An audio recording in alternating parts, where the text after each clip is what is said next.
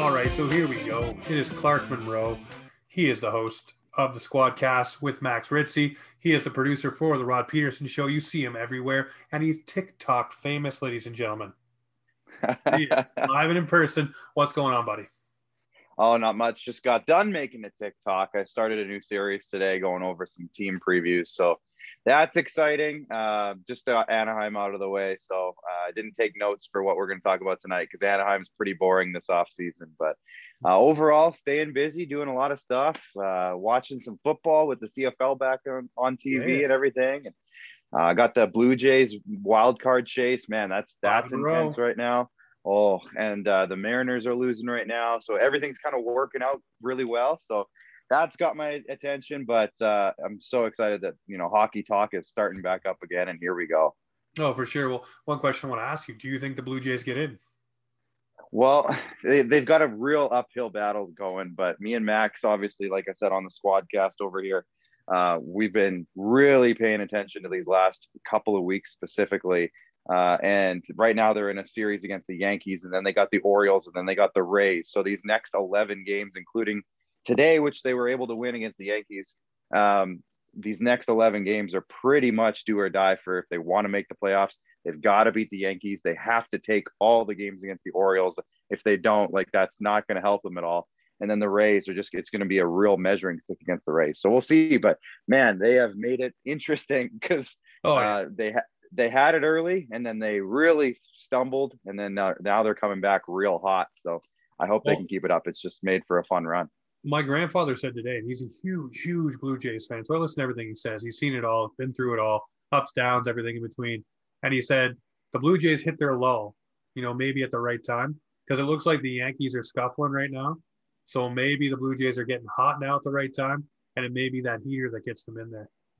Yeah, and they swept the A's, which is kind of the big deal, right? Because the A's were ahead of them, and they're above the A's now. The Mariners are losing tonight against the Astros. I was watching that one. It's on Sportsnet, so I was watching that.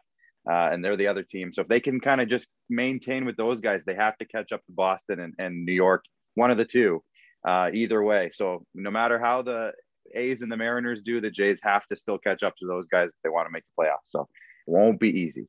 No, it won't be easy, but it'll be fun to watch. It's going to be exciting ball. So we'll keep that going. Well, let's get to the topic du jour. Obviously, having you on, you're wearing a Leafs jersey. I'm a Leafs fan. This is an easy talk right here.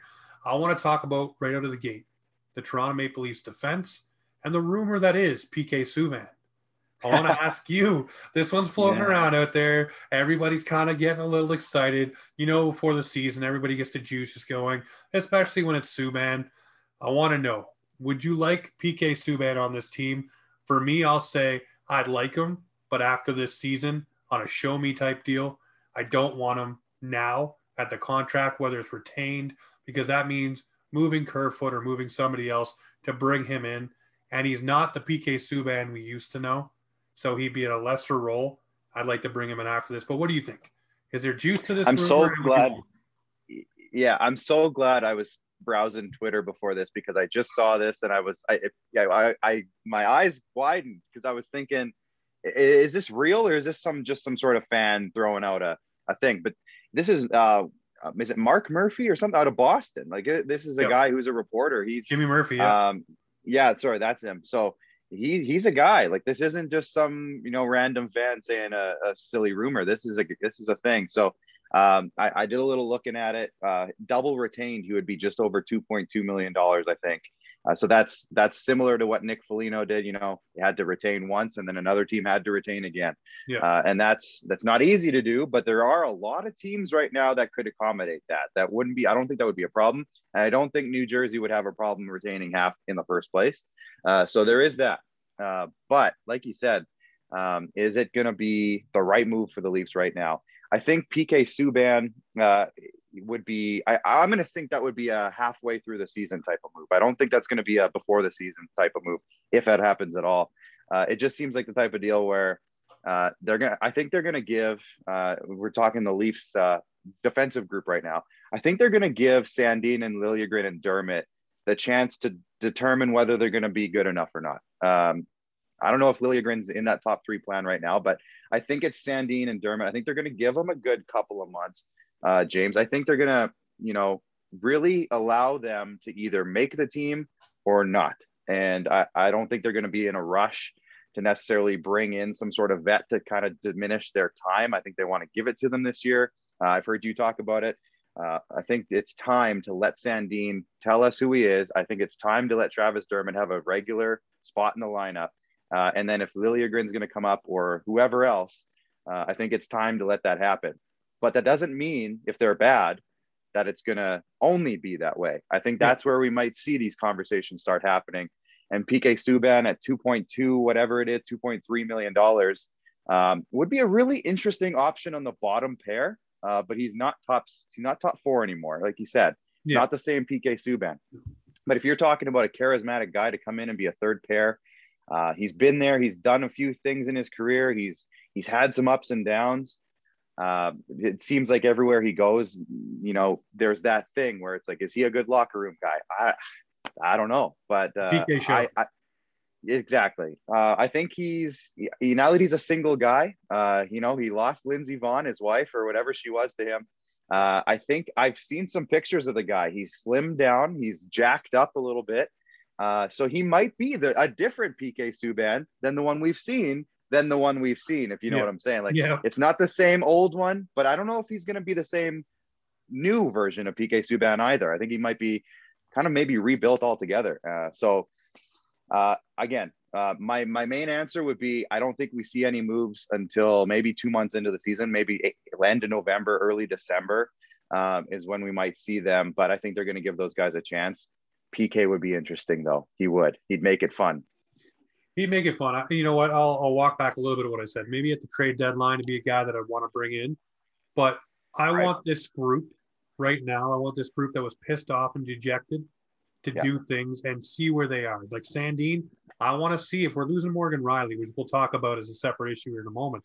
If we're losing Morgan Rielly for whatever, if we trade him or if he walks, I want Sandin to be able to run the first power play unit, know what's expected of him, and to be able to take those steps as that pass rusher and be the main guy under D, because that's what people are anointing him to be, and that's what seems to be the organization's path for him as well.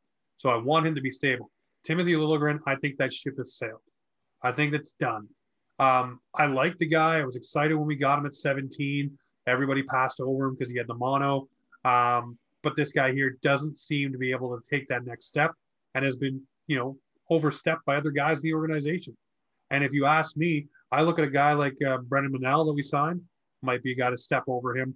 Again, Mac Hollowell's making a lot of noise to try to come up. Then you sign a couple guys like Alex Biega and Phil Kral that can also step over this guy. So you look at what Liljegren can do, and I'm like, can those guys do it better? Maybe with less headaches. Like, he's had ample opportunity, and he's never really seized a moment or given you a flash. And for Dermott, we know what Dermott is. Dermott's an arsehole to play against. He's hard against the boards. He talks a lot, and he can give you some of those sporadic plays where you're like, wow, this is amazing. And then like Jake Gardiner, he can make you scratch your head and pull your hair out. But you know what you're getting in Dermott. It's hot and cold, but at least he's a bottom pair guy you can rely on for minutes. But Liljegren, I'm done with Liljegren. I'm done wanting this guy to be the guy we hoped he was going to be. Yeah, and the other thing too, like you mentioned Brennan Manel, he's a guy I saw it play in junior. He was with the Lethbridge Hurricanes back in the day.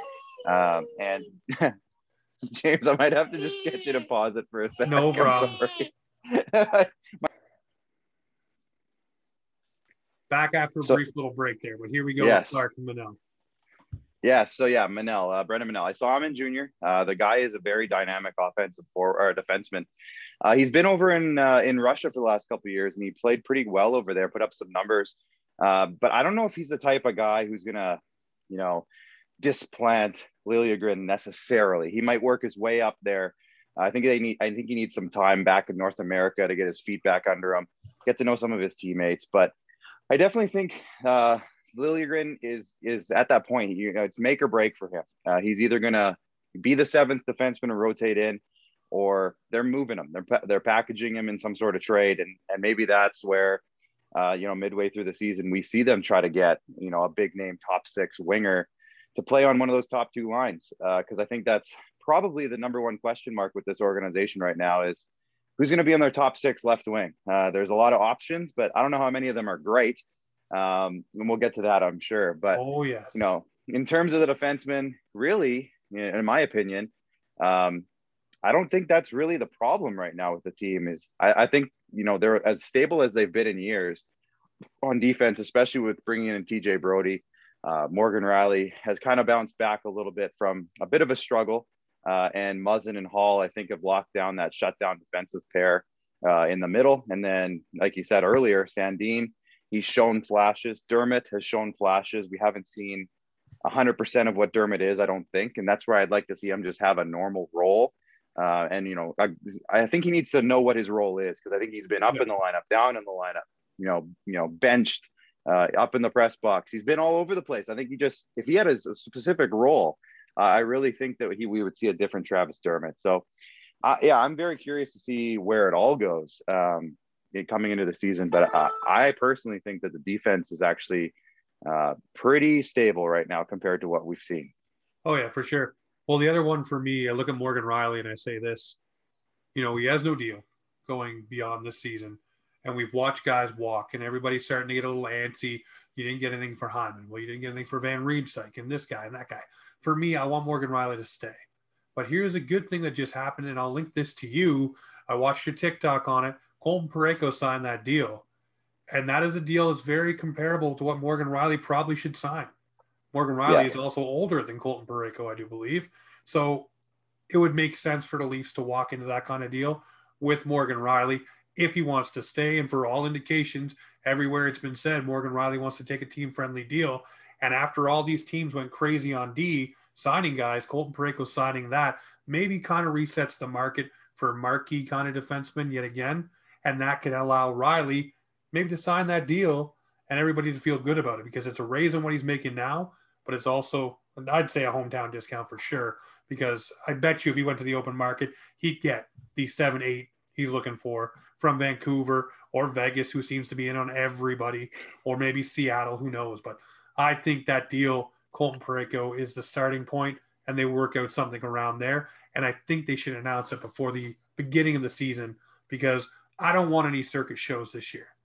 We've had so many throughout the years. You look at Matthews, Marner, Nylander, all these things, Babcock, they've all hung over the team.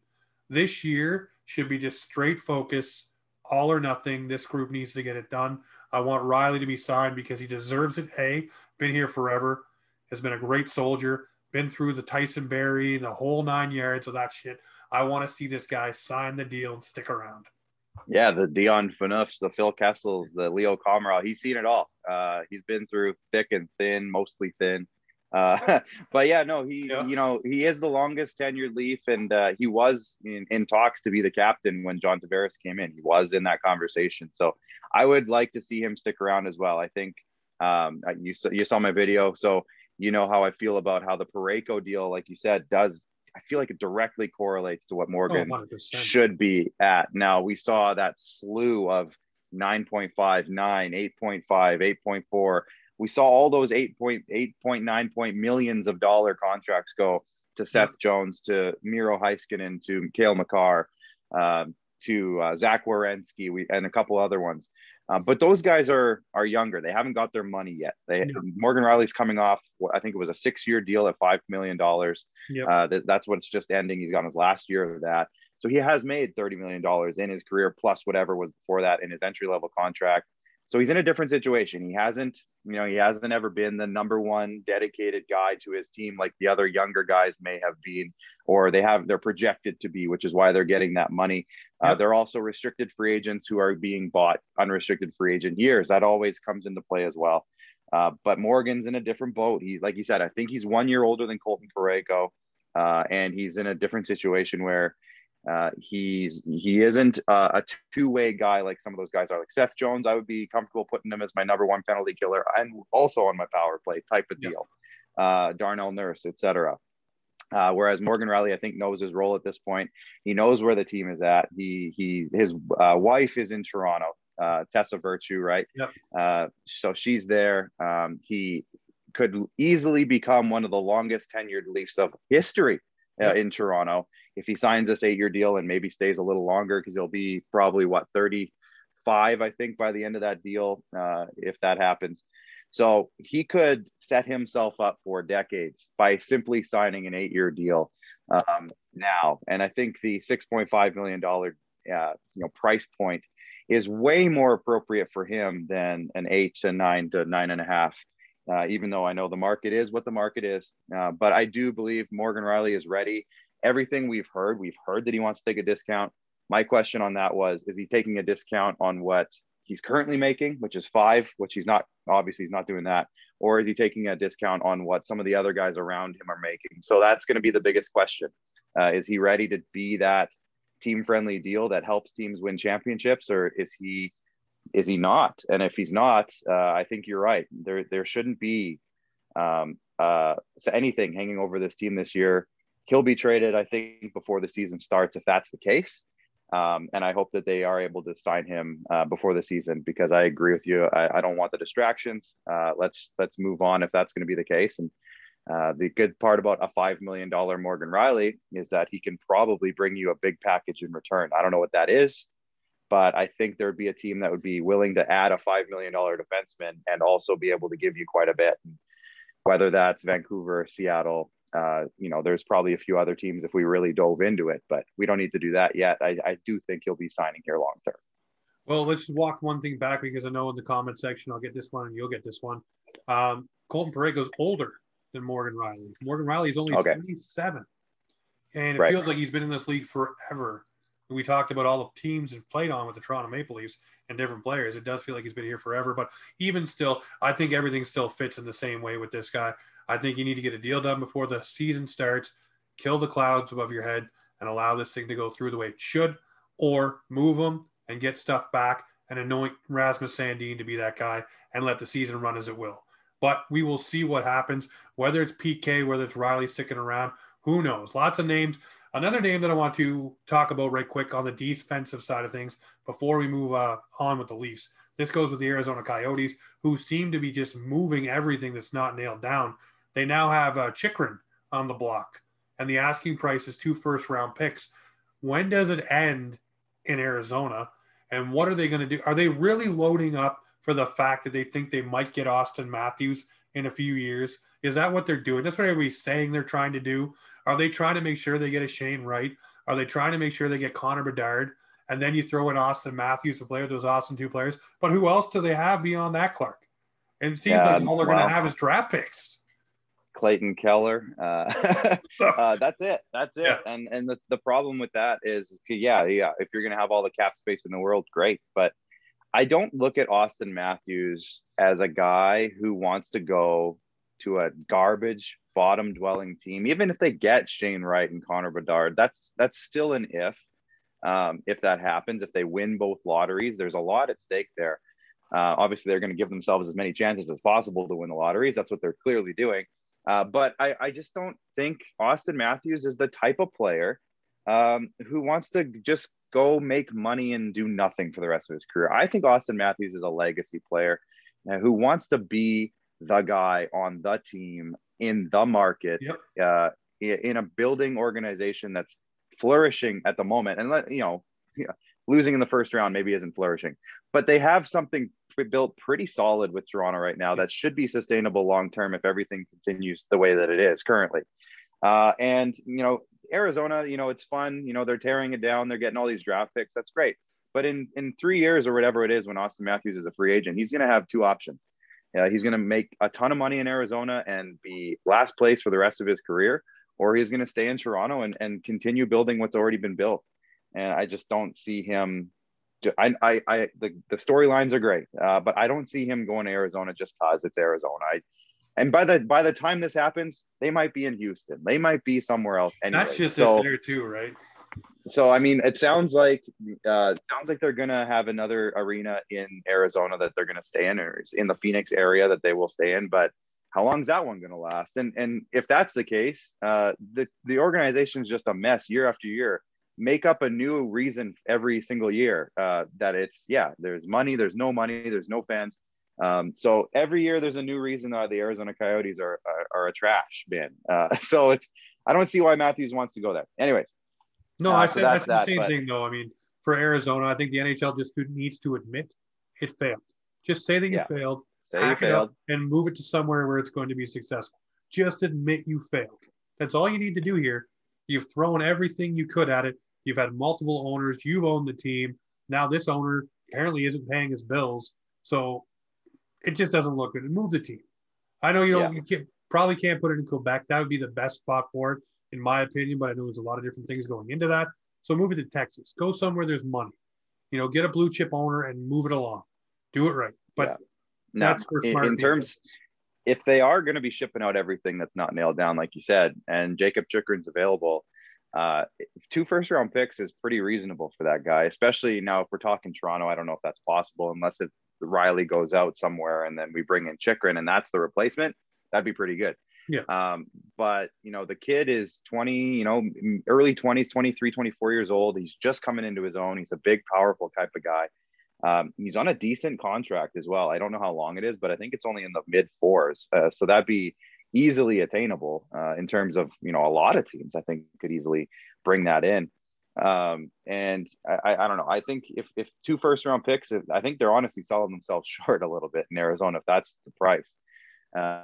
And we'll see. I think, again, it's kind of just seems like it's a dumpster dive for anybody who wants to get their hands on something in Arizona right now. And I'd love the Leafs to take advantage of that in one way or the other. I thought they were at some point. I thought the Christian Dvorak thing might happen. I thought there was a few things that might happen. Connor Garland was rumored. But we'll see. I don't know. Jakob Chychrun, I think he might be the lone piece they keep because they, top pair defensemen don't come around very often, especially when you draft and develop your own.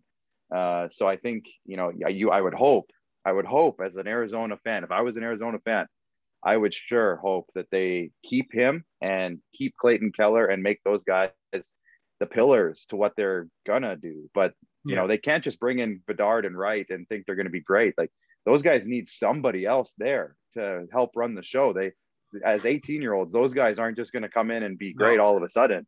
So anyways, I don't know. Arizona's a mess. No, Arizona is a mess. Well, you're right. He's 23 years old. He's got a $4.6 million cap hit. That's a player that you want to, hold on to because I would hope so. Like that don't grow on trees, like you said. But hey, if they want to sell it for 2 firsts, and the Leafs could swing some sort of deal to move out Morgan Riley. I know everybody's going to cringe at that and bring in this young guy. I'd be all over it, but we have to wait and see. If the scenario comes that Morgan Riley's gone, Jakob Chychrun would be my number one want. I would want him. I would be fine with whatever the Leafs paid to go get him. To me, that's the answer. If Morgan Riley's out, Chychrun's in, I'd be happy. Make it happen. But that's a lot of ifs. Well, let's move to the other part of the defensive part of this thing, and that's the goaltenders. I want to ask you about the combo that's going to be Jack Campbell and Petr Mrazek.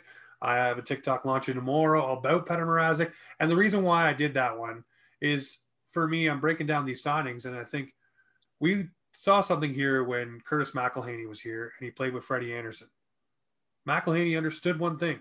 He's the backup. And he's not going to be the starter, and that mentality went through, and he was mentally sharp when called upon.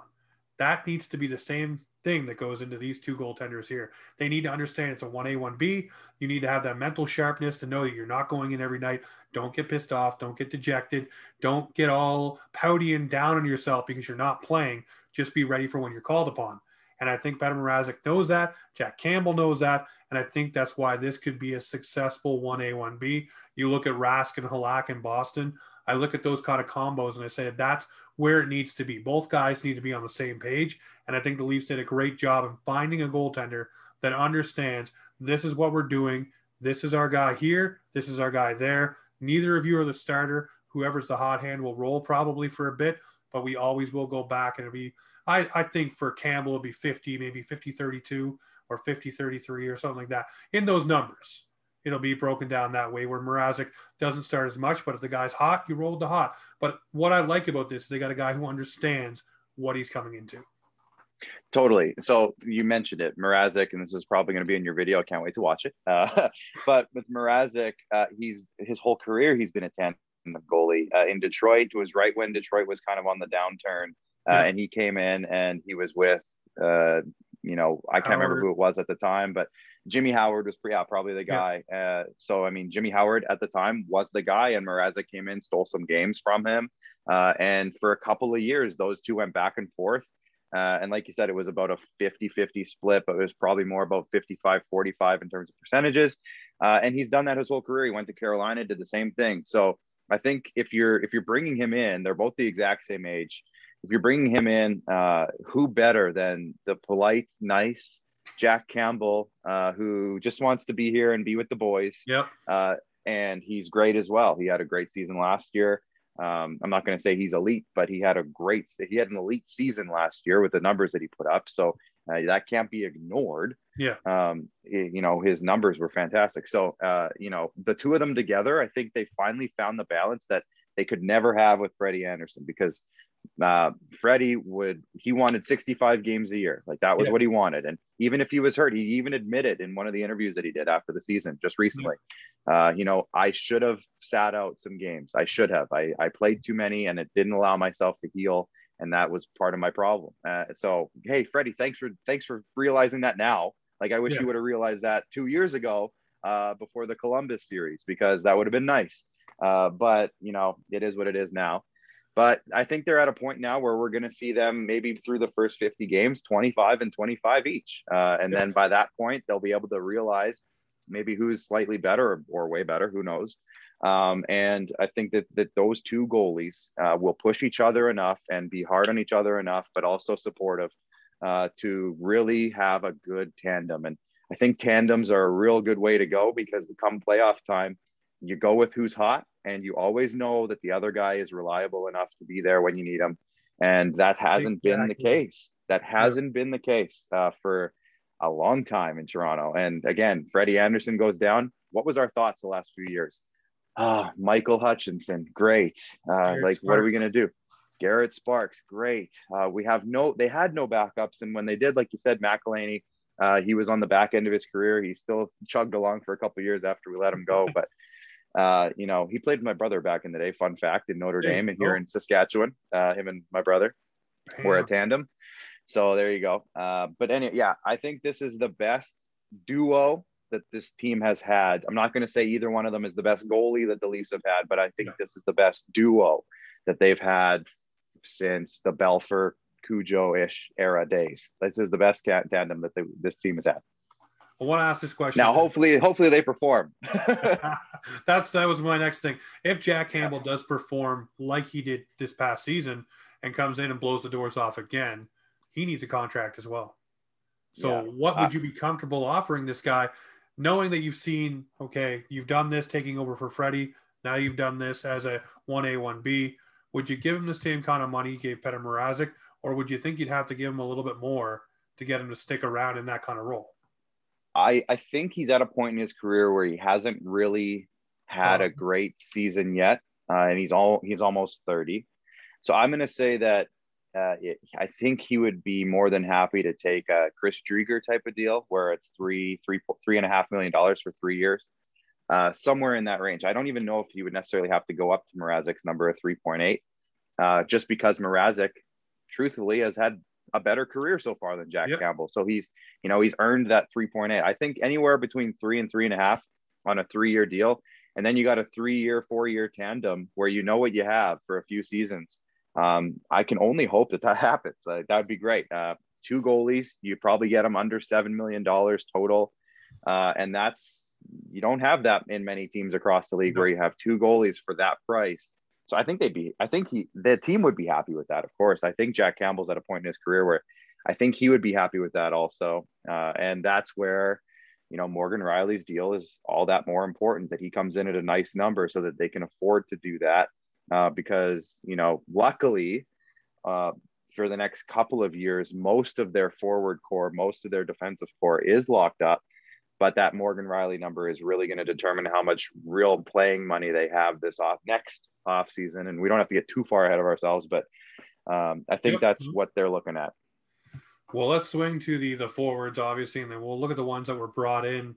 For you, I look at Ondrej Kase, and we talked about this over TikTok a little bit. I look at him as a player that you have to base the injury problem off of. Concussions, hasn't been healthy.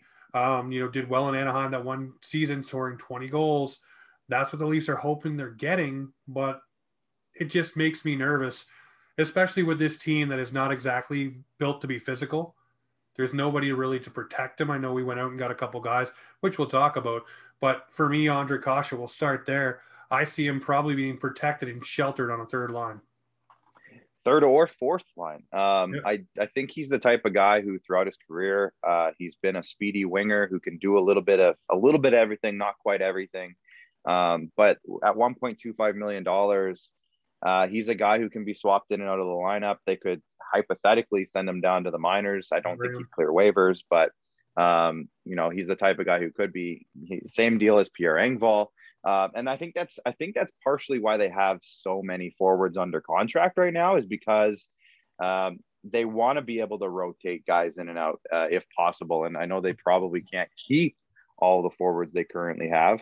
But maybe he gets maybe in the first 40 or 50 games, he comes in and out 10 or 15 times. Maybe he's not an everyday player, and they can maybe have a little flexibility with him to keep him as healthy as possible. And then by the second half of the season, who knows, maybe he's ready to go and he becomes an everyday player, and he proves that he's that type of guy who can be, a second half stud for them, and almost like a deadline pickup.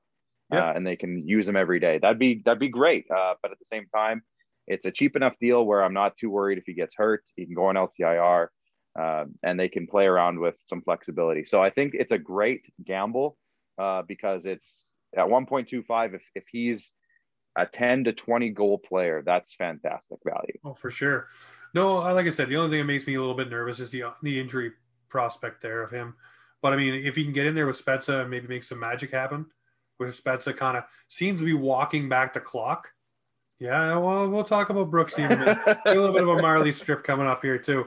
But hey, another guy, a lot of people are picking this guy to be a sleeper, especially in drafts and things like that for fantasy hockey, which, hey, by the way, you're joining our league this year, so you're going to have a little fun on that side of things. The email was sent out tonight. But Michael Bunting, this guy here, some people I've seen comments say, hey, this guy's kind of like a Darcy Tucker, might have a little bit of snarl to his game, may go to the net, scored 10 goals, 20 games. I think he will get a look in the top 6. I think they're looking for a Hyman-esque type guy to play with Marner and Matthews. For me, I want I want Matthews and Marner to finally have to earn digging that puck out. I want them to do that part of the game. Maybe that might just move their needle a little bit more, especially in the playoffs where that type of play is prominent. Maybe if you make them go do those things and not have a guy on their line that is going to go do it for them, maybe that just changes their pace a bit. And Michael Bunting might be that guy, because he's not exactly a guy that'll go dig it out all the time. He will go do it, but if you want to drive play a little bit more, I think Marner and Matthews kind of have to get in there. And I know it's not Marner's game, but hey, if you're going to go invisible in the playoffs, you need to add elements to your game. So I think that adding Michael Bunting on that line might be the answer right there. A guy that can go to the net and can do things, but is not Zach Hyman and will not do it all the time. Yeah, former Sault Ste. Marie Greyhound. So that's notable. But he had 74 points in 57 games in his last year of junior hockey, 37 goals. He's 5'11", 200. So he's not huge, but he's thick. Like, he's built 200 pounds of 5'11". Oh, yeah, it's not bad. And the thing that we all have to think about with Michael Bunting, for me anyways, he's played 26 total games in the NHL. So he's had a run in the AHL. He's had some good numbers. He's almost a point per game in the AHL. Actually, I think he is maybe a point per game. So like he's done well down there. And I think if anything, it looks like the time is right for him to now step in and start making the impact. And I want him to be a top line. I want him to be the top line guy. If that's the case, the rest of the lineup is stronger because of the depth, and they're able to, move certain other guys into better spots that fit better roles. So if he's the first line left winger, great. I mean, it's not going to be the sexiest pick right now, again, because he's only played 26 games, but he's shown that he can do it in other places. And I'm very curious about him. He's the most curious player on this entire roster for me, at least going into the season right now. I don't know what he is. And if he's at all Zach Hyman, that's amazing. That's huge. $900,000 for 2 seasons. So if he's great this year, we got him again next year for super cheap. If he's not great, maybe he's a bottom 6 winger. That's totally fine too. Yep. So Serviceable. to me, I honestly think Michael Bunting is my question mark of the season right now. Is he going to be that guy, or is he going to just be another bottom 6 forward, which is fine as well. But Definitely. I like what he's got. I like what I hear about him. And the fact that he had 10 goals last year out of nowhere, I like that. On an Arizona team too. On an Arizona team in 21 games. That's half a goal a game. Great. Let's have that. Let's see what happens. Yeah. Yeah. Well, I mean, hey, and get play with guys like Marner or Matthews or JT and Willie. Let's see what happens there. Another guy that I want to ask you about here. We signed David Kampf, and I've seen a lot of people. And I made a video about this already. So many people groaning about this guy. Why did we sign him? Why is it for 2 years? Why is it for the cap hit it is? For me, this is a center that you guys need, that the Leafs need desperately. We needed a defensive-minded third or fourth line guy that can win you faceoffs when the game is on the line or when you're on the penalty kill. His faceoff numbers, believe it or not, were not that great on the penalty kill, especially in his own zone. So everybody's hyped up about that, but he's a good penalty killer. A lot of Chicago people that I talked to said that this guy here is going to bring a little bit defensive stability and can be counted on in those moments. Will he score for you? Well, the verdict is no, he won't. But if he's playing with guys that can put up points, maybe he will. Depends on who he's with. He could be a product of his environment and maybe kick off for a few more goals than he got last year. But this guy is a defensive specialist that I think the Leafs needed. They went and signed him. And I think for Dubas, this is the Phillip Danault answer, where Phillip Danault shut down our star players. And he said, hey, we need someone who can do that on our roster. And this is that guy here. What are your thoughts on David Kampf and what he brings? And did you groan when they signed him? At first, I didn't see what he was signed for. The money and term, I didn't see that. So I said, oh, okay, sure. That was my initial reaction. Yeah, okay. Then I saw 2 years. I said, okay, that's okay. Obviously, they believe in him because they wouldn't give him more than a year if they didn't believe in him. And 1.5. And then I thought, okay, 1.5 is an interesting number because that means they think he's more than a fourth line player. He's not quite a top 6. So it seems like it's third line money. And third line center, a guy that not a ton of people have heard of, and he's extremely defensive.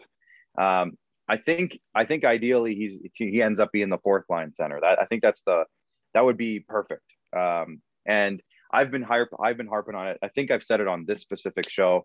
I think I've said it on other shows. They haven't had a defensive center since Jay McClement. And that's my boy. Jay McClement's my boy. But they haven't had a centerman to be on the penalty kill and shut teams down 10 seasons now. And the fact that the last couple of seasons, they haven't had a good penalty kill. And that doesn't get talked about enough, I don't think. 24th in the league last year. Absolutely horrendous. Yeah. It doesn't get talked about because, everyone thinks, oh, Mikheyev's a pretty good penalty killer and Engvall can penalty kill. And, Kerfoot and Marner, they were on the penalty kill.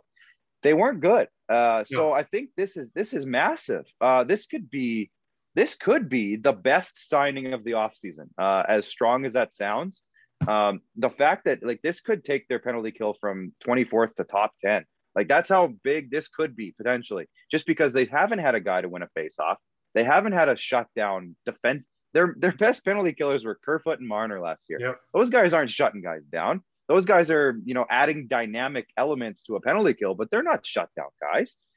So the fact that they can bring in Kampf just alone, I saw so many times last year where they'd be on a penalty kill and the very first faceoff, it would be one back to the defenseman, passed over, shot, and score. Within 20 seconds, they would score a goal. And it happened time and time again, and nobody talked about it, which I'm so surprised that it wasn't a bigger storyline last year of how not good the penalty kill was. And I think taking minutes away from Marner would be great. As much as I like Marner penalty killing, I'm fine if he's doing it. But if they can take a few minutes away, he had the most penalty kill minutes on that entire team in terms of forwards last year. And the guy needs to be on the other side of things. As much as I like the fact that we have him doing both ways, great. He needs to be on the other side. He needs to be putting up more points. He needs to be better on the power play because our power play wasn't good either. So if that can alleviate Marner a little bit, take a little bit more pressure off of him and maybe help him focus a little bit more on the power play, I think that's a massive, massive win. And like I said, I think David Kampf, if it works, could be the signing of the offseason, the best one that we look back on next summer and say, wow, that was a game changer. Yeah, like I was excited. A lot of people were down on him, but I got an article sent to me right away, and I think I flashed it right over to you actually right afterwards, and just talking about what he did because everybody Yep. was groaning, and I looked at it and I said, okay, this guy stopgap when Jonathan Taves is in, their best face-off guy. He is going up against the best guys every night defending on the penalty kill. I was like, what's not to like? And just like you said, we Nothing. haven't had a guy like that, and I think we're crying for that, or at least the Leafs are Oh, anyway. And yeah. everybody's They always couldn't focused on win. Dallas. Yeah. They couldn't win a face-off on the Yeah. penalty kill last year. They don't. Hyman and Kerfoot were taking face-offs, and Engvall. None of those guys are face-off guys. And this is, I'm going to stick by this. This could be the signing of the offseason. Oh, I'm right there with you. Don't worry. I was pumping the tires on that one. The other one, the big fish, I guess, for the front end for the Maple Leafs was Nick Ritchie. Everybody's excited. He went and talked to a bunch of teams. Boston decided not to bring him back. He was shocked to be a UFA. The video starts going around in 2014 where he said it would be unbelievable to be a Maple Leaf. You know, John Tavares-esque, everybody getting excited. This guy says the dream come true, once in a lifetime opportunity. He scored the 15 goals. He's physical. He's about 236 pounds. He throws it around. So the hits per minute for the Leafs are definitely going to go up. And he definitely would fit in nicely if he can play with them in the top six with either JT and Willie or Matthews or Marner. I still think he'll be second line. I think they really want Matthews and Marner to embrace going to get the puck.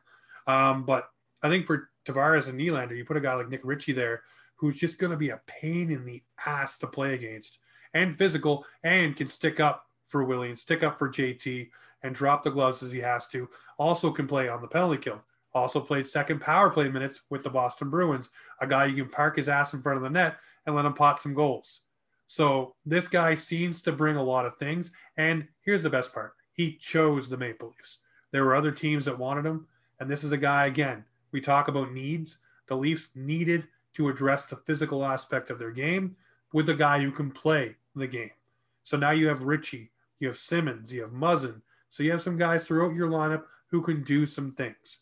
And do I think Simmons will get in the lineup all the time? Probably not. If he's hot and rolling, maybe.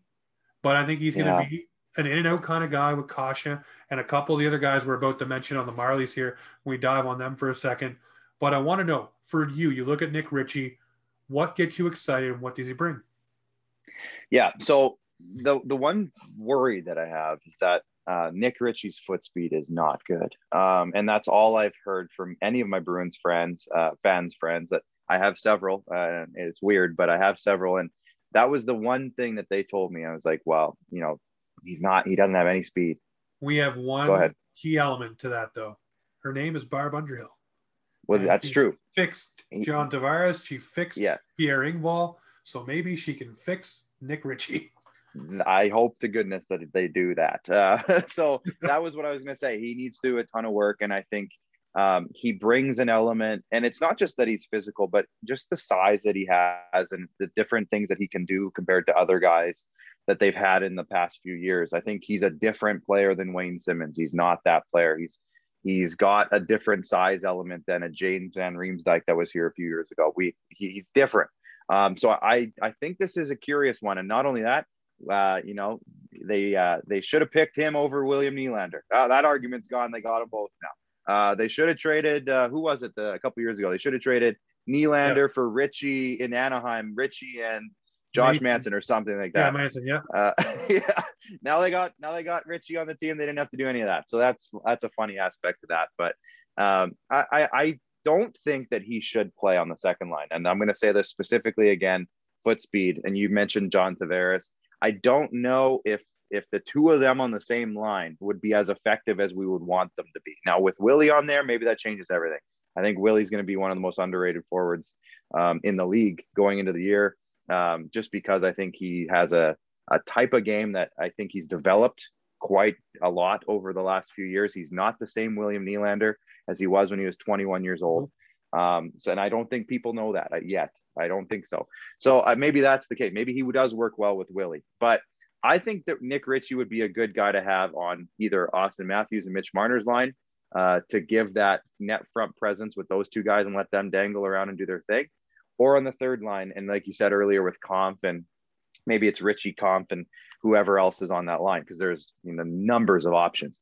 But I think those two types of line combinations might be something that they'd look at. If he works with John Tavares, I think that could be a great second line. But I don't know if he's going to work. I have to see the guy more, because all I saw in Boston was him, having struggles staying in the lineup near that end of the year. All of his goals were on the power play, which is I heard that too. Well, he only scores on the power play, and I'm like, oh, good. Like, we could use that. That's a good thing. Yeah, we could use that. So does he end up getting on the first power play unit and just, like you said, parking in front of the net and doing his thing there? That could be where we see a lot of value out of Nick Ritchie on the power play. And I think he brings a nice element, and I'm glad we have him. The money, it's going to have to depend on, is he going to make himself worth that amount of money?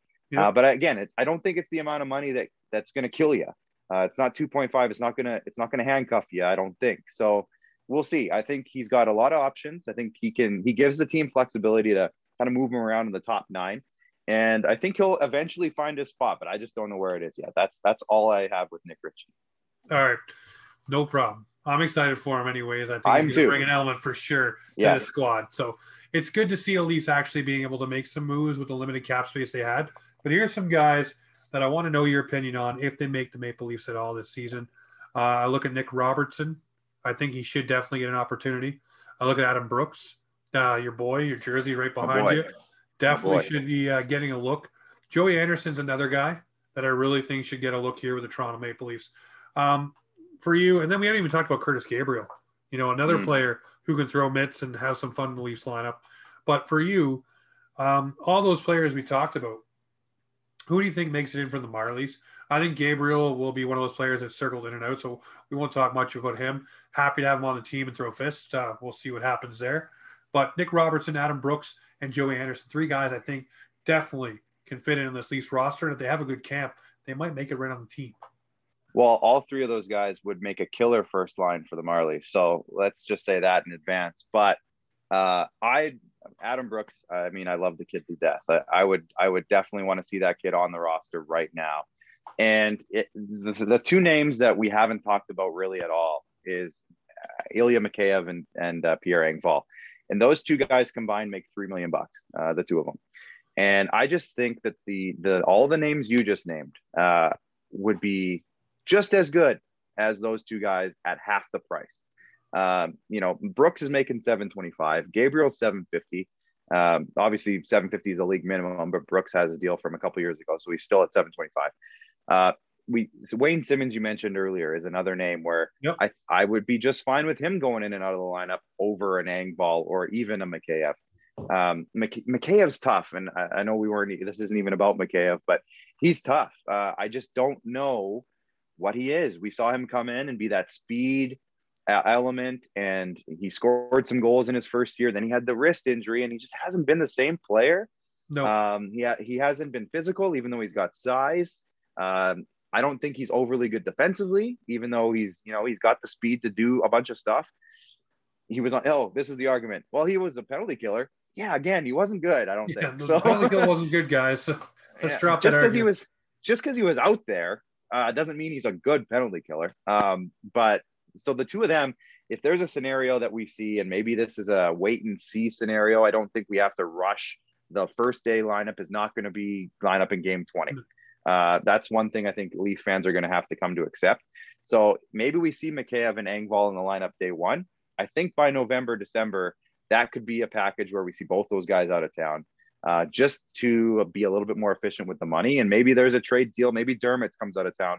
Together, the 3 of them, Dermott, Mikheyev, and Engvall are through $4.5 million, the 3 of them. So Chychrun money. That's exactly Chychrun money. So and other guys. So I was saying Dvorak earlier was my guy, the 3 of them, and then combination. But I like Joey Anderson. I like Adam Brooks. I like Nick Robertson.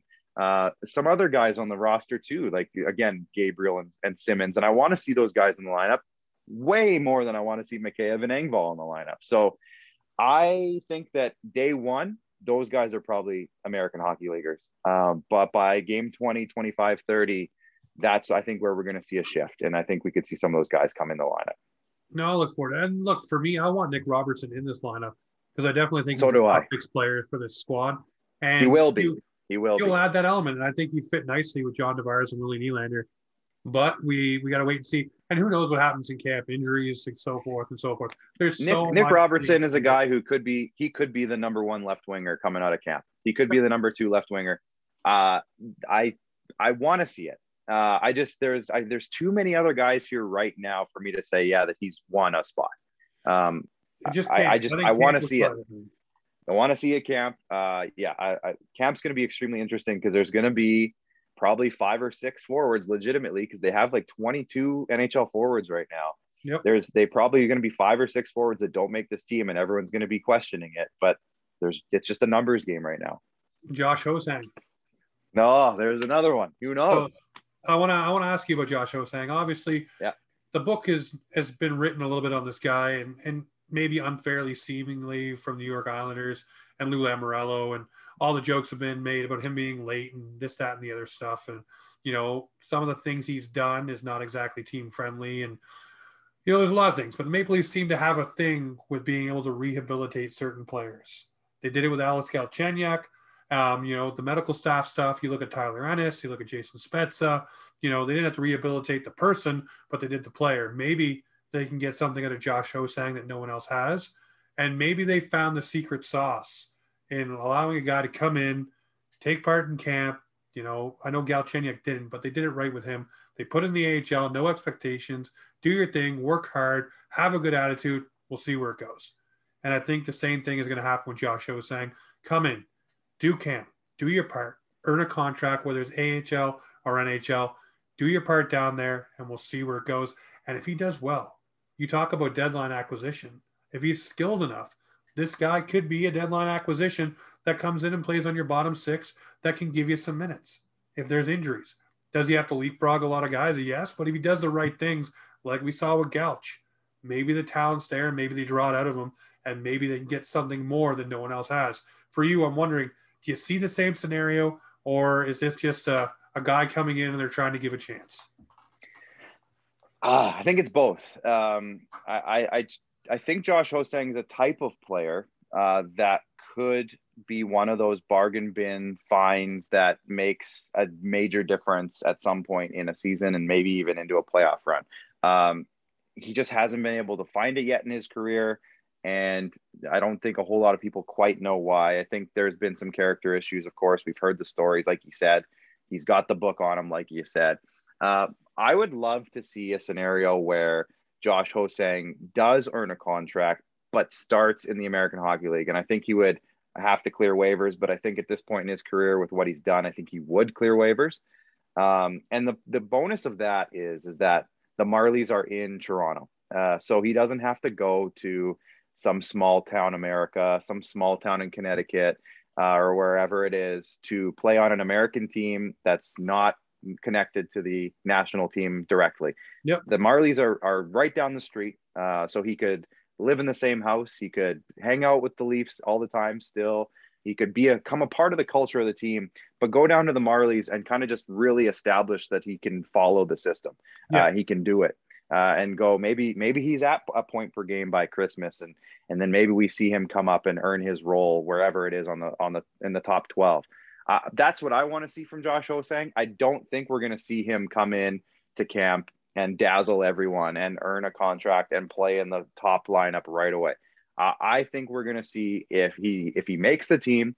I want to see him earn it. I want to see him go through the Marlies and cut his jib a little bit, and get into the culture and prove that he's ready to be a Maple Leaf and not just come in and get a spot. I don't think he's earned that in his career. So that's what I want to see from Ho-Sang, and I hope it works out, because again, I think that could be a cheap find that nobody else would give a chance, and he earned it. I want to see him earn it. That's the biggest thing with him. No, I agree with you 100%. Well, we've talked in length about the Leafs, so let's do some fun things around the league. I want to ask you about some notable RFAs that are happening right now, and we'll talk about the Kotkaniemi one first. Obviously, we know where he is now. He's with the Carolina Hurricanes. Everything's set up.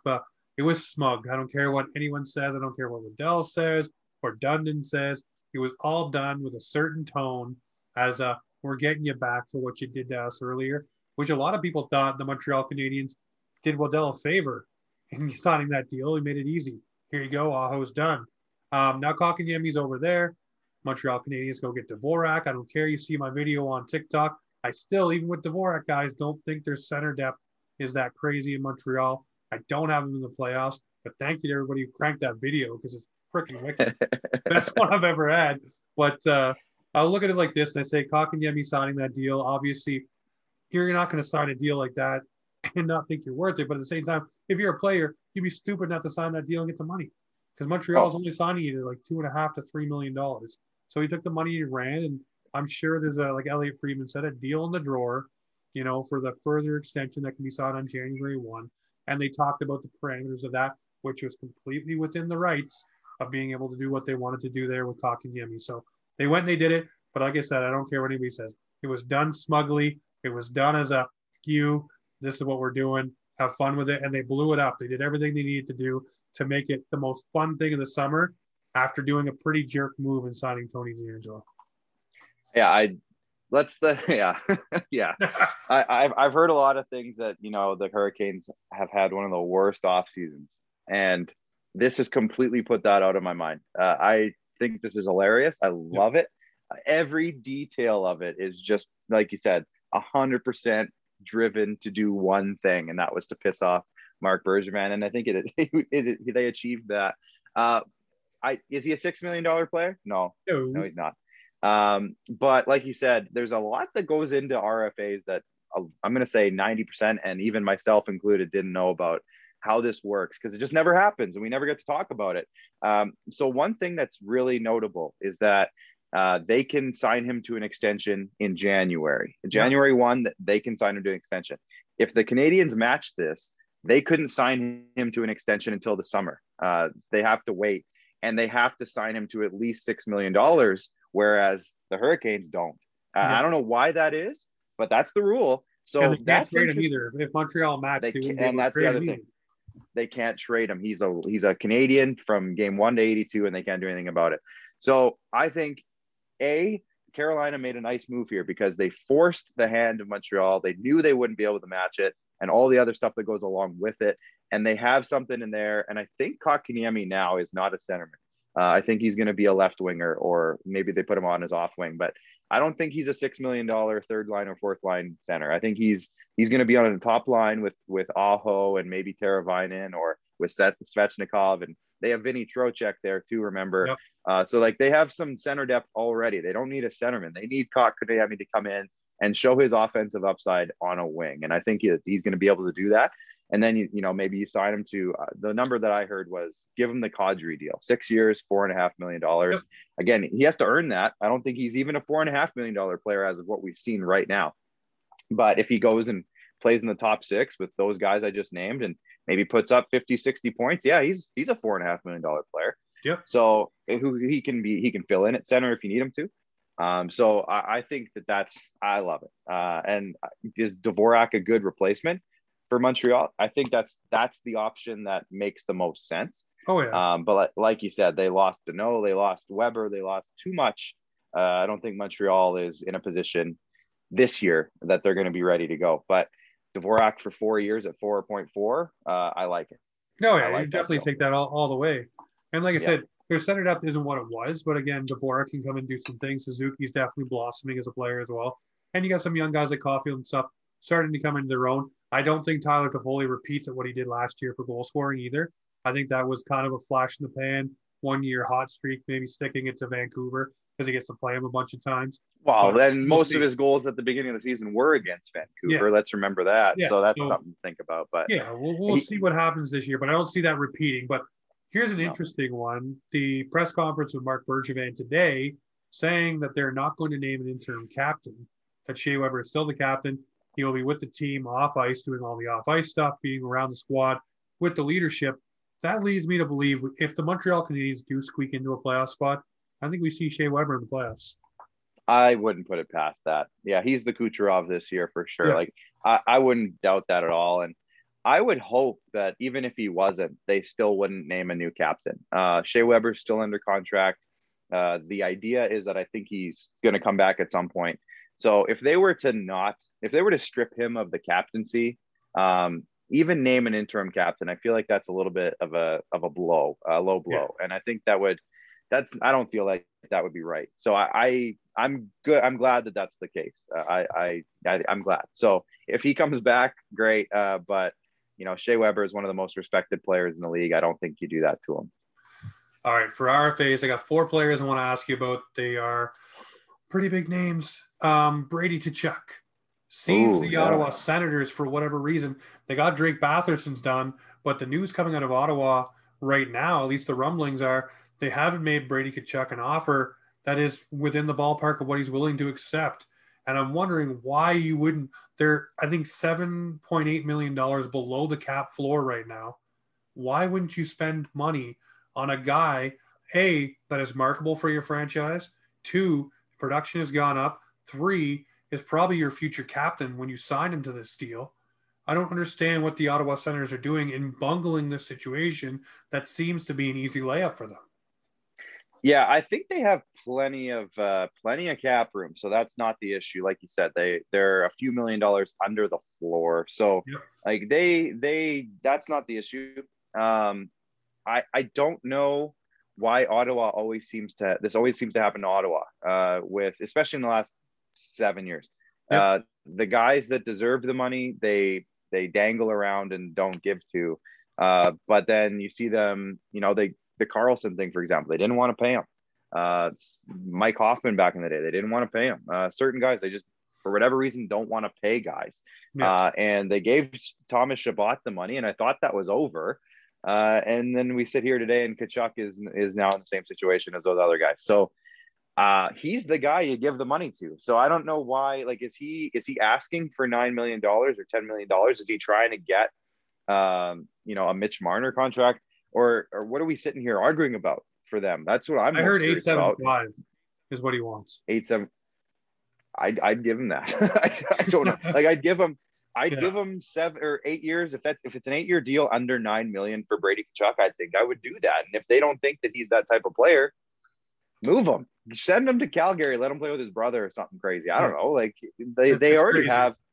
The crazy part about Ottawa is they already have a ton of young forwards, and I don't know where they're going to find spots for all of them.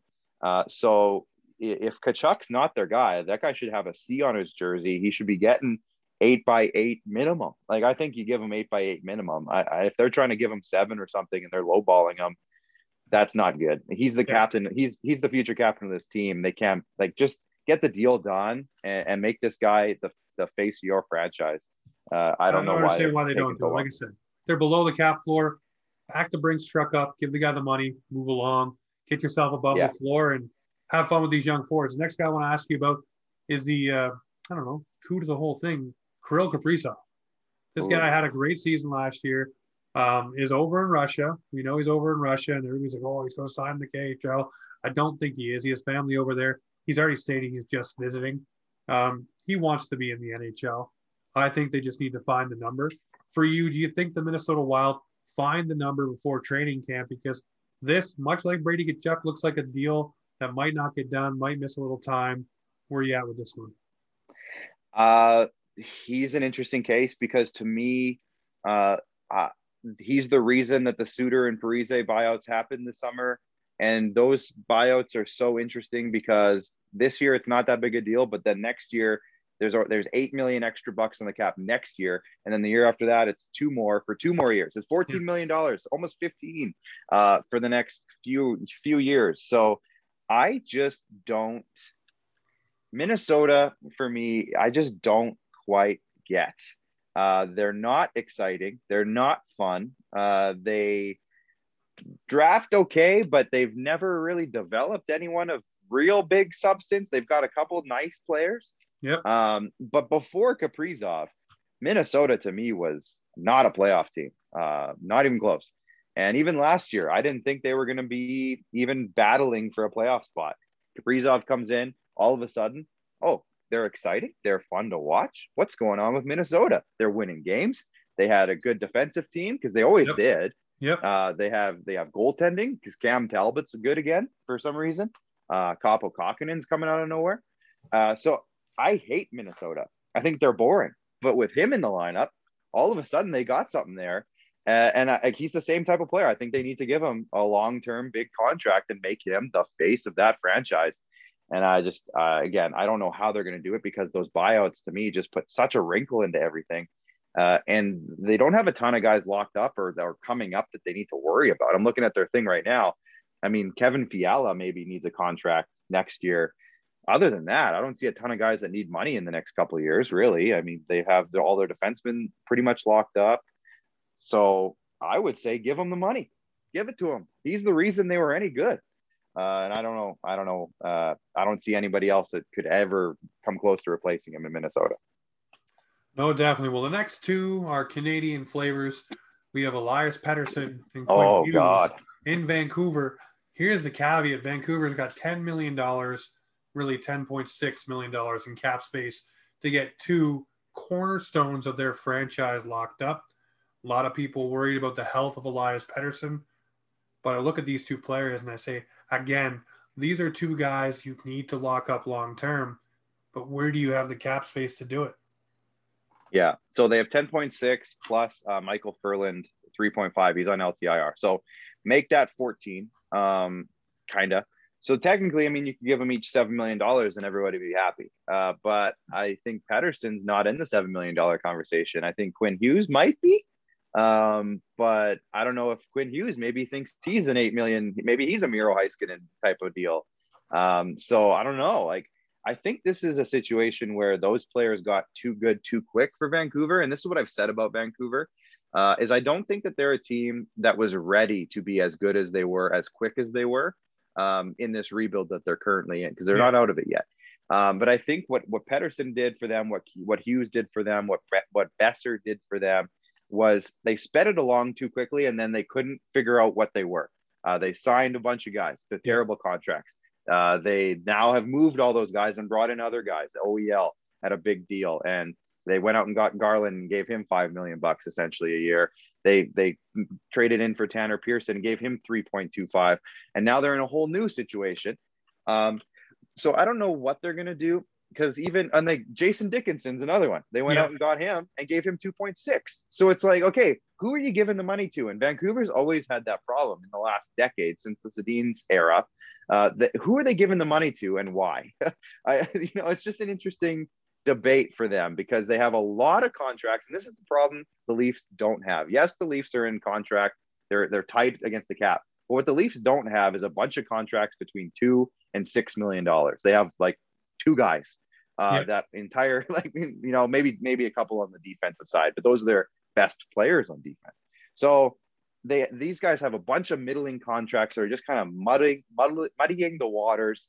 And I don't know what they're going to do there. I really, really don't. Like, are they going to trade Quinn Hughes to New Jersey? I don't know. Maybe they will. Maybe they'll trade him to New Jersey for PK Subban double retained. I don't know. But it just, Elias Pettersson too said that the comments coming out, he's not exactly happy in Vancouver. Right. That's another thing. That shouldn't be the case. That should not be the case. With the way that they've been playing, with all the young guys they have, they should be a good team in the Pacific for the next 6, 7, 8 years. And for whatever reason, they just keep getting themselves into corners there in Vancouver that they just can't seem to get out of. And I think it's hilarious, but I also hate it, because I feel like Vancouver should be really good and that we're missing out on something with Vancouver these last couple of years. It bothers me a little bit. I just don't know how they get out of this in terms, if both these guys want $8 million, for example, they want 16, they have to somehow clear $3 or $4 million. I don't know. I don't see how they're going to do that without making their team worse. Maybe Pearson and Hamonic go out of town, but they just re-signed those guys, so they're not going anywhere. Tucker Pullman, $2.5 million. Pullman, they just signed for 4 years. Is Tyler Myers out of town? Maybe that's the move. Maybe you move Tyler Myers out and just dump him. But I just don't know. Vancouver's so weird, because I feel like they have all the tools, but they can never get them in the right spot at the right time. That's my thought on Vancouver. There. Yeah, no, 100%. Yeah. I agree with you. And you're wasting a guy like JT Miller, man, because I love JT Miller. He's Miller, so good. It was great in Tampa and been great for the Vancouver Canucks. But I just want to see them get it right. And it's like everybody always says, Jim Benning is great for drafting, but needs to put the phone down on UFA day and just walk away. Yeah. Leave it in a vault. Go away. a top six of something combined of JT Miller, Pettersson, and Besser, and then Garland, Horvat, and whether it's Hoglander, Podkolzin, like that's exciting. Why is Vancouver in a bad spot right now? Like it shouldn't be the case. It's bothering me. It makes you so sad because there's a team that can do so much, and Vancouver fans are passionate as all hell. Their owner is passionate as all hell. Unfortunately, their GM seems to bungle it. But before I let you go tonight, Clark, I want to ask you for one storyline that every fan should watch this season, that we should get excited about, get behind, one that you think is kind of flying under the radar that could be a real fun one to watch, other than Seattle. Yeah, no, I was going to say Seattle, but my other one is the LA Kings. And I think, again, I said it, the Pacific is a weird division. And I've loved what LA's done in the last 12 to 16 months. Bringing in Victor Arvidsson, the draft picks that they've brought in, the Byfields of the world, the Turcottes. I want to say they have 6 forwards on their roster currently that are 22 or younger. And they also have a bunch of forwards that they've drafted the last couple of years that I would say are really good prospects. I think, and not only that, they have Drew Doughty still, they have Kopitar still, and Peterson has overtaken Jonathan Quick as the starting goalie there. So I like everything that LA's got going on, and I think they're going to be the team to watch. If they're a dark horse, I would say by halfway through the year, we might find out that they're not really a dark horse anymore. They could be a horse. So I don't know, whatever they've done there, I think every little move has been really interesting. They haven't put themselves Danault. I love the Danault move because it allows Byfield and some of those other younger guys to not have to be everything. Danault can come in and do a lot of dirty stuff and let those guys be what they are. And maybe he can even take a little pressure off Kopitar to be that guy too, where Danault can come in and take certain faceoffs and play defensively, and Kopitar doesn't have to do that. Maybe we see Kopitar get back to 90-point seasons type deal that he used to do. I'm dead serious. I love everything LA's got going on, and I think they're going to be really fun in the Pacific especially. I think they're a playoff team. See, when I had Rod Peterson on, I said the 2 teams that I liked the most going into the season was the LA Kings. He raised his eyebrows at me, thinking they weren't there. And then I said the Philadelphia Flyers as well. As much as I hate them as a Leafs fan, I think what they did with their entire organization, I like that too. Meter, I think they really supplanted the defense, and guys who want to play there in front of Carter Hart, they really made it more difficult for teams coming in. But I love LA. I love what LA has done. And I said it to Rod and a lot of people, even Josh, who's not here tonight, just got married. Tip of the cap to you, buddy. My hat's backwards. But, I thought LA did a lot of good things, and I like what they did. And I've heard from Dennis Bernstein, who's been on the show a bunch of times. He covers the LA Kings, that they have these players coming. You've got these young guys, but they're not putting them in the lineup just yet because they want them to come along. They want to move some contracts. And now they've done those things, and now they're starting to add. Adding a guy like Philip Danault to that second spot, it makes me excited for that team. I don't want them to win. I want the Leafs to win, but I want them to have success. I want to see. They're all West. They're all West. They can win. They can win a bunch. But I do think. But the other thing too, like they brought in Athanasiou, who was sneaky good. I think of an addition. They brought in Brendan Lemieux, which gives them a sandpaper element. They have Gabriel Velarde that they've just been marinating for a couple of years. That he's coming in. Yes. They got Carl Grundstrom in the Jake Muzzin trade, and he's going to be a bottom 6 type of guy for them. Alex Edler was a sneaky signing for 1 year. He'll be a second pairing type of guy. Matt Roy is one of the most underrated guys. Everything I've ever heard from anyone who talks about Matt Roy is that he is so underrated. It's scary. And then they have so many young guys. Tobias Bjornfoot hasn't even found his spot in the lineup. He's a former first-round pick, I want to say. Michael Anderson, again, another thing. Everything I've heard about Michael Anderson defensively is that he's another guy that is just coming out of nowhere, and nobody's talking about him, but people love him in LA. They have Tyler Madden, Alex Turcotte, Arthur Kaliev, Quentin Byfield, Lias Anderson, who they stole from the Rangers, Rasmus Kupari, Samuel Hellenius, who is a 6'6" guy they just drafted, Samuel Fajimo, Akil Thomas, and that's only a few of their forward prospects. Like, that's ridiculous. They just drafted Brant Clark in the top 10. Jordan Spence is a good, solid prospect defensively. Cale Clegg is 23. I like him a lot. It's insane how many good prospects they have. And this is why I've said for months, and this is a topic we haven't talked about yet, I think that they're primed if they want to go get Jack Eichel. I think LA is the team. They have so many prospects. They have cap space if they want it. I think they could put together a trade if they want to, but they might not even want to at this point in their development. Here's my thing with Jack Eichel, and I'll say this, and this will be the last bit we do for the show tonight. Jack Eichel, for me, is a player I don't trade for. I just don't. Because I can see it. That neck injury is a problem. And then B, we don't know what he's going to be like once that surgery happens, because whatever team gets him is probably going to give him the green light to go get it done. Then what version of Jack Eichel do you get back? And what is it on the ice? Okay, so if you're giving up all these assets, you want to know what he's going to be. I think, unfortunately for Jack Eichel and the Buffalo Sabres, he gets the surgery as a Sabre, he plays a season as a Sabre, and then they see where his value is. I think we're 2 years away from Jack Eichel getting traded. I don't disagree with you. I just think, thinking of where LA is at, with Kopitar, Brown, and Doughty still there in their 30s now. Kopitar's 34.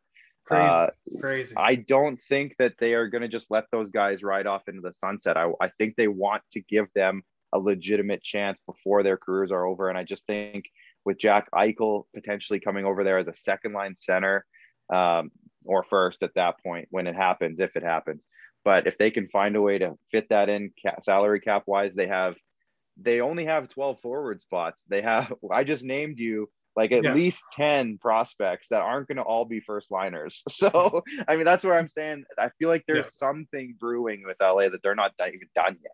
Well, you know what? There's lots of other players they can go after. I mean, lots of other players. In Tampa as well as another player that's been rumored to be on the block. But I just look at Jack Eichel. Even if you get him this year, he's not playing this year.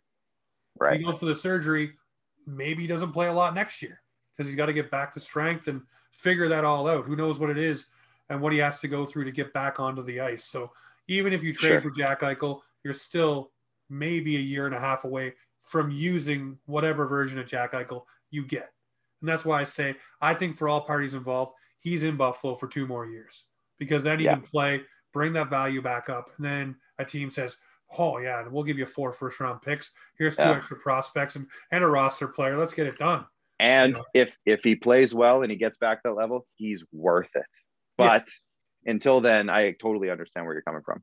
I look at it like this, though. At that time, though, when Jack Eichel's ready to get back on the ice, if he's still a Buffalo and they've gone and got Shane Wright or Connor Bedard, maybe the tide starts to turn in Buffalo. But I really think they're going to have to get new owners. Yeah, totally. CC wants to say hello. Say hi, CC. Hello, CC. All right, well, guys. She's gone. This is it's been a great talk, Clark. I always love having you on Talking Leafs, buddy. Love your content. Make sure you check out Clark Monroe on all platforms, whether it's Twitter, whether it's TikTok. Make sure you check out the Squadcast. Check out the Rod Peterson Show as well. Tuesday nights for the Squadcast. Make sure you tune in. 7 p.m. Mountain Time, is it? That's correct. Yeah, 9 p.m. Eastern Time every Tuesday night. Yeah. There you go. Make sure you check it out. This is Offside Hockey Talk, where hockey comes to talk.